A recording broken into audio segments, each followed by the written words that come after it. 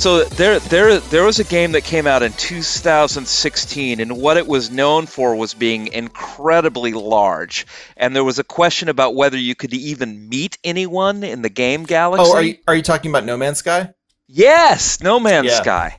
You know, in a way, that has some roguelike characteristics too, in that, like, the planet is procedurally generated either when you land or before you got there. So, like, each individual point on the planet is, like, you know, different trees and stuff. And if you go back, will that stuff be there? I don't know. But I think a lot of it was, it's like a roguelike that was done once. Mm-hmm. They dropped an equation and said, okay, we're going to build out the 40 billion. Actually, that's a low number, but let's say 40 billion star systems on this based upon this. And there's nobody making any real decisions in terms of the architecture. Right.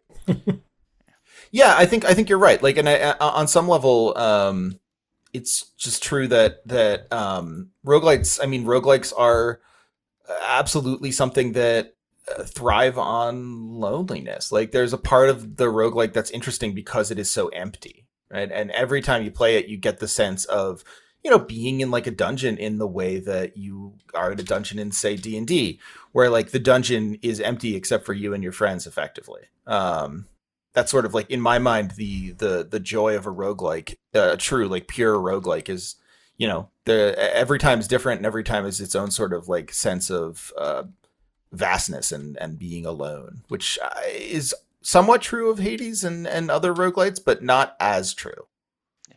So, Carlo, I don't have good PC access at the moment, and I couldn't find this on PS4 or Apple, embarrassingly.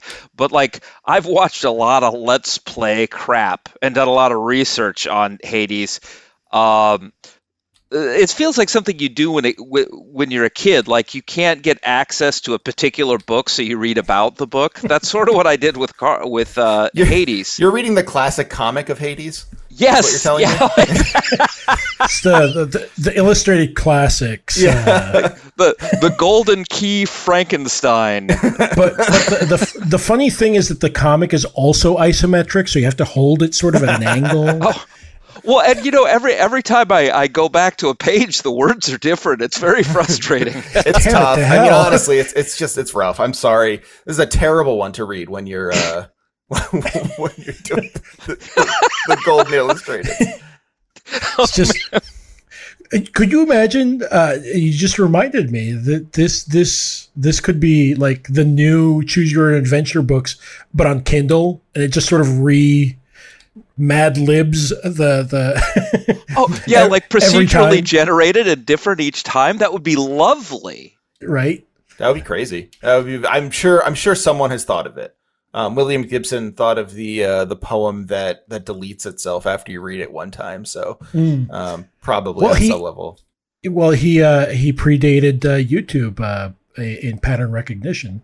True, pattern recognition's so funny because it's so truly it's so truly just a piece on like forums and then more, but because it's on forums, you're just like, this reminds me of when I was on forums like 15 years ago. Poor William Gibson. Well, you know, he didn't have a computer when he wrote Neuromancer. He's not going to catch up anytime soon. Well, I sort of appreciate it, you know. This, like, he's completely removed from technology, or at least has been at different points of his career, and at some point he drives it. Yeah, it is pretty funny though. Hey everyone, what you just heard is a preview of our latest exclusive episode. To hear the rest, and to access our entire catalog of exclusive content, as well as our patrons-only Discord chat, become a patron at patreon.com/podsidepicnic. That's where you can support our work and make sure you get access to everything we do. patreon.com/podsidepicnic.